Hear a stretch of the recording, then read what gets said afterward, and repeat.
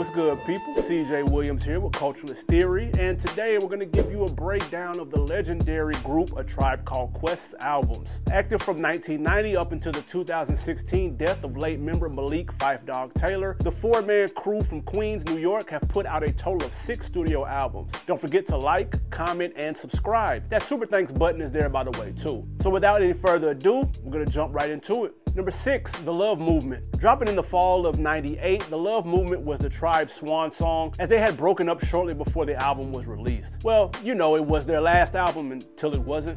More on that later. Sonically, The Love Movement builds on the sound laid down by their previous efforts. But this time around, Consequence is completely out, leaving room for some other MCs to fill in the blanks. Busta Rhymes and Redman throw down on Stepping It Up, whereas we're treated to a dope posse cut at the end of the project with the likes of Punchline, Jane Doe, Wordsworth, and Mos Def on Rock Rock Y'all. However, Noreaga's appearance on Give Me definitely fails to impress. Same goes for Hot For You and Against the World. Tip and Phife hold things down themselves on Pad and Pen, The Booty, as well as the radio-friendly singles Like It Like That and Find a Way. There was also a limited edition release of the album with 6 additional tracks, which are now attached to the versions currently available through your favorite streaming service. And to be honest, most of those joints hit harder than the main album does. Check out Busta Getting Loose on 1-2 Shit, for instance.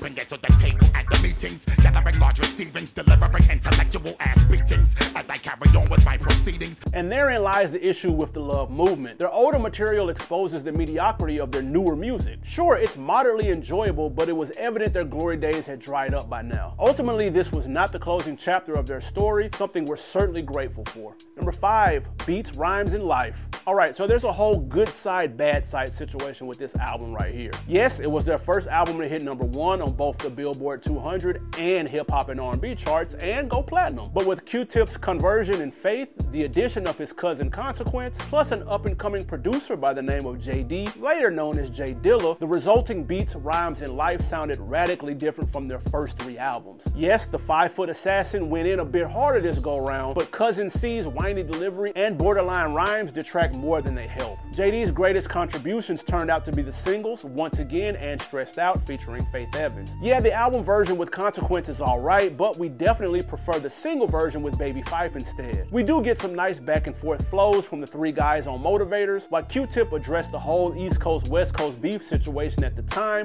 on Keep It Moving. Phife's name dropping Frenzy on The Hop will get you to thinking that the game caught wind of it when he was growing up, only to adopt it as a major part of his future raps. Tracks like What Really Goes On, The Pressure, and Crew really don't deserve your time. So while we do get some decent rhymes here and there, the beat selection will either grow on you or keep you far away from it. In the late 80s, A Tribe Called Quest, alongside De La Soul and the Jungle Brothers, began the hip-hop collective known as Native Tongues. Additional primary members included Black Sheep, Monie Love, Queen Latifah, and a host of others. They've done a number of collaborations on each other's projects over the years, and we want to know, what are some of your favorite Native Tongue jams? Go ahead and share those songs with us down in the comments below. Number 4.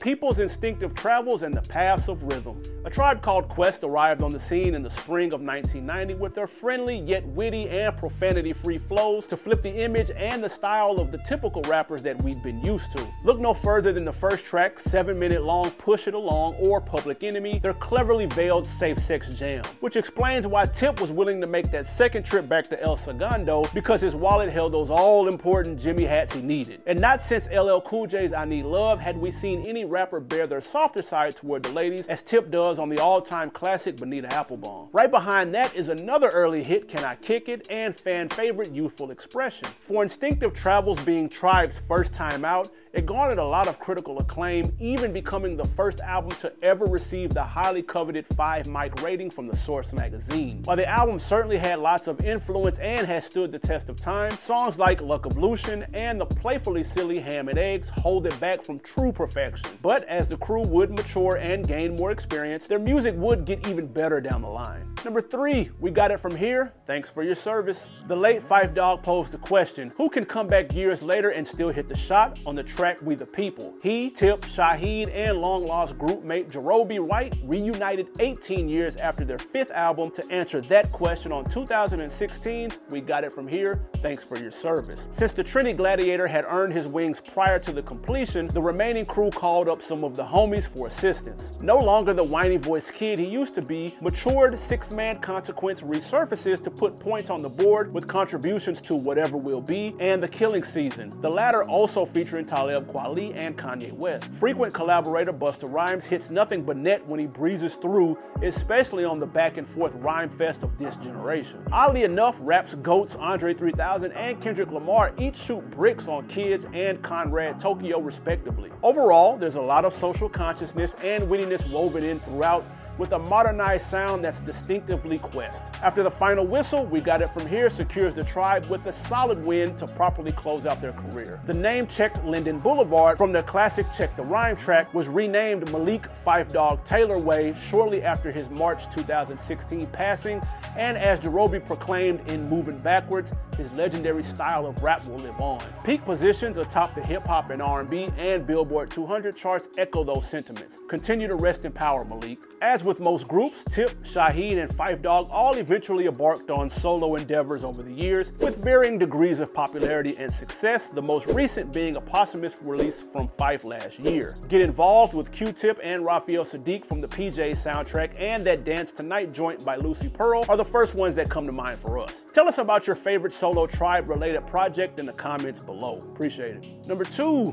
Midnight Marauders. Truly finding their stride here, Midnight Marauders sees the young brothers from Queens rocking the mic hard with more memorable rhymes and fly beats. Large Professor produced and appeared on the thumper Keep It Rollin', while Phife Dawg uses his solo joint to report his continuous string of problems in entertaining fashion on 8 Million Stories. Usually, if we catch an MC repeating the same verse within the same song, that's an easy call out on them being lazy. But in the case of Suck a Nigga N-word, we can gather that Tip was going for emphasis on where the phrase came from and how its use has evolved over time. Then of course, there's that super catchy joint named Award Tour with De La Soul's Tragoy the Dove on the hook, showing how flawlessly they can ride any beat thrown at them, and that super cool laid back song Electric Relaxation with one of the most bitten off phrases in hip hop. I like 'em brown, yellow, Puerto Rican, or Haitian.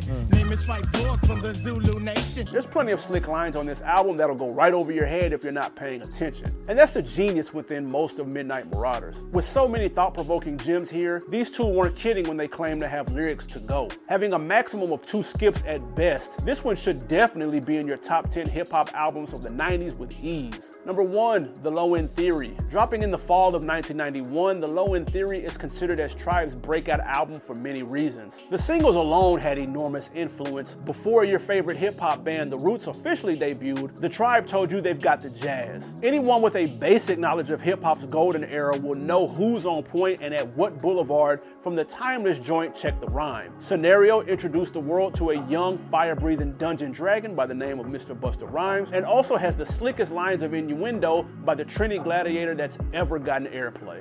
I'm all that and then some, short, dark, and handsome, bust a nut inside your eye to show you where I come from. Ah yes, the days before even the most sensitive censors realized what was really being said. Besides that, Record Industry Game was dropped on Show Business featuring Diamond D, as well as Lord Jamar and Sadat X from Brand Nubian. And Q-Tip had demanded that you give him his spec on verses from The Abstract well before Birdman had pouted for some years later. Put some respect on my name.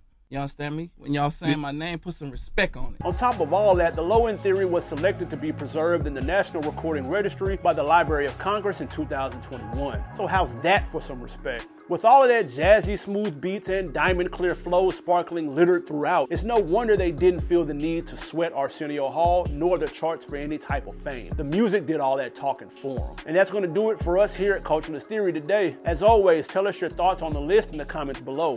Do you agree, or do you have a slightly different order in mind? Once again, it's your man CJ Williams signing off. Hit those like, subscribe, and share buttons, and we'll get at you another week.